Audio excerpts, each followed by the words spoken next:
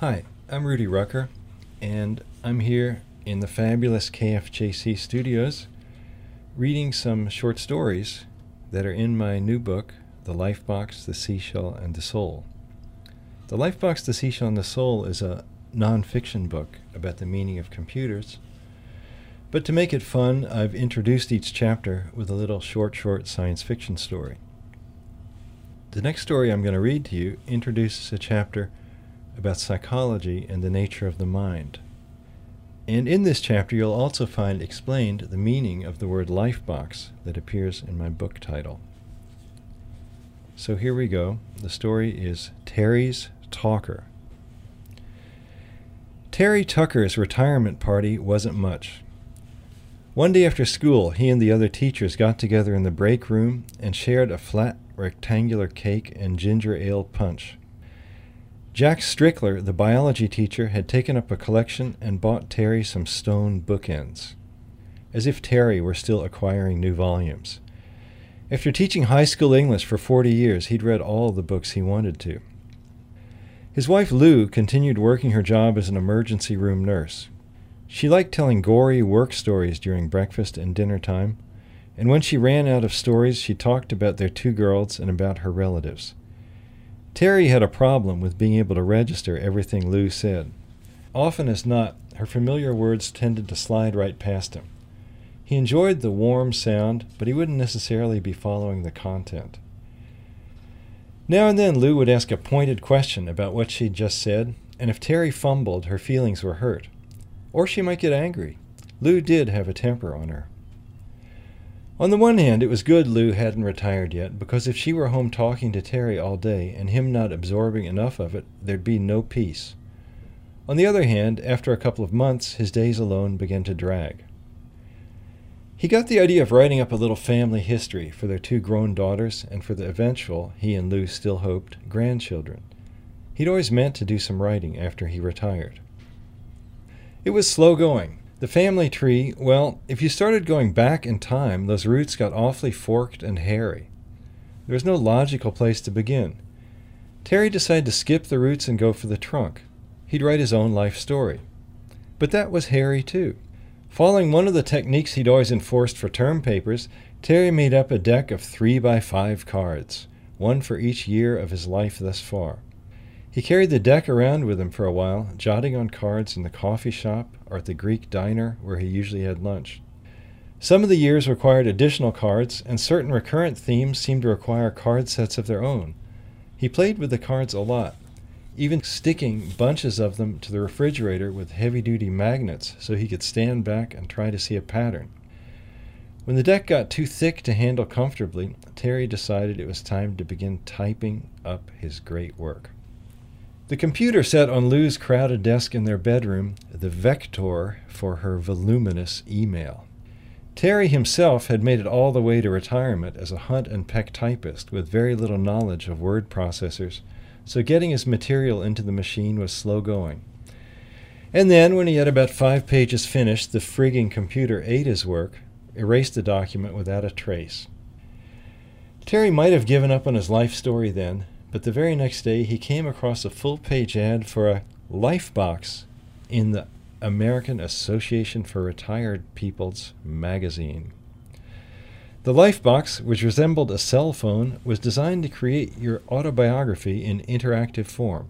It asked you questions and you talked to it. Simple as that. And how would your descendants learn your story? That was the beauty part. If someone asked your life box a question, it would spiel out a relevant answer consisting of your own words in your own voice, and follow-up questions were of course no problem. Interviewing your life box was almost the same as having a conversation with you. When Terry's life box arrived, he could hardly wait to talk to it. He wasn't really so tongue-tied as Lou liked to make out. After all, he'd lectured to students for 40 years. It was just that at home it was hard to get a word in edgewise. He took to taking walks in the hills, the life box in his shirt pocket, wearing the earpiece and telling stories to the dangling microphone. The life box spoke to him in the voice of a pleasant, slightly flirtatious young woman, giggling responsively when the circuits sensed he was saying something funny. The voice's name was V. V was good at getting to the heart of Terry's reminiscences, always asking just the right question. Like if he talked about his first bicycle, V asked where he liked to ride it, which led to the corner filling station where he'd buy bubble gum, and then V asked about other kinds of sweets, and Terry got onto those little wax bottles with colored juice, which he'd first tasted at Long Beach Island where his parents had gone for vacations. And when V asked about other beaches, he told about that one big trip he and Lou had made to Fiji, and so on and on. It took nearly a year till he was done. He tested it out on his daughters and on Lou. The girls liked talking to the lifebox, but Lou didn't. She wanted nothing but the real Terry. Terry was proud of his lifebox, and Lou's attitude annoyed him. To get back at her, he attempted using the lifebox to keep up his end of the conversation during meals. Sometimes it worked for a few minutes, but never for long. He couldn't fool Lou, not even if he lip-synced. Finally, Lou forbade him to turn on the lifebox around her. In fact, she told him that next time she'd break it. But one morning, he had to try it again. "Did the hairdresser call for me yesterday?" Lou asked Terry over that fateful breakfast. Terry hadn't slept well and didn't feel like trying to remember if the hairdresser had called or not. What was he, a personal secretary? He happened to have the lifebox in his bathrobe pocket, so instead of answering Lou, he turned the device on. "Well," repeated Lou in a crabby tone, "did the hairdresser call?" "My mother never washed her own hair," said the lifebox in Terry's voice. "She went to the hairdresser and always got her hair done the exact same way, a kind of bob." "She was cute," said Lou, seemingly absorbed in cutting a banana into her cereal. She always liked to talk about gardening. "I had a garden when I was a little boy," said the lifebox. "I grew radishes. It surprised me that something so sharp-tasting could come out of the dirt." "But did the hairdresser call or not?" pressed Lou, pouring the milk on her cereal. "I dated a hairdresser right after high school," began the lifebox, and then Lou pounced.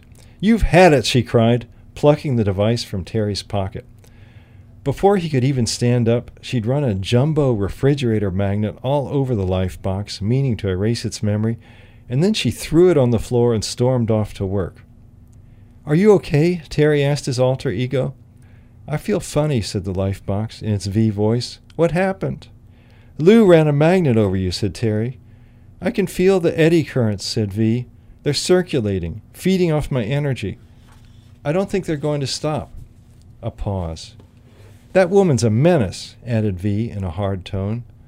"Well, she's my wife," said Terry. "You take the good with the bad." "I need your permission to go online now," announced V. "I want the central server to run some diagnostics on me. Maybe I need a software patch. We don't want to lose our whole year's work." "Go ahead," said Terry. "I'll do the dishes." The lifebox clicked and buzzed for nearly an hour. Once or twice Terry tried to talk to it, but V's voice would say, "Not yet." And then a police car pulled into the driveway. "Mr. Terrence Tucker," said the cop who knocked on the door. "We're going to have to take you into custody, sir. Someone using your name just hired a hitman to kill your wife." "Lou!" cried Terry. "It wasn't me. It was this damned recorder."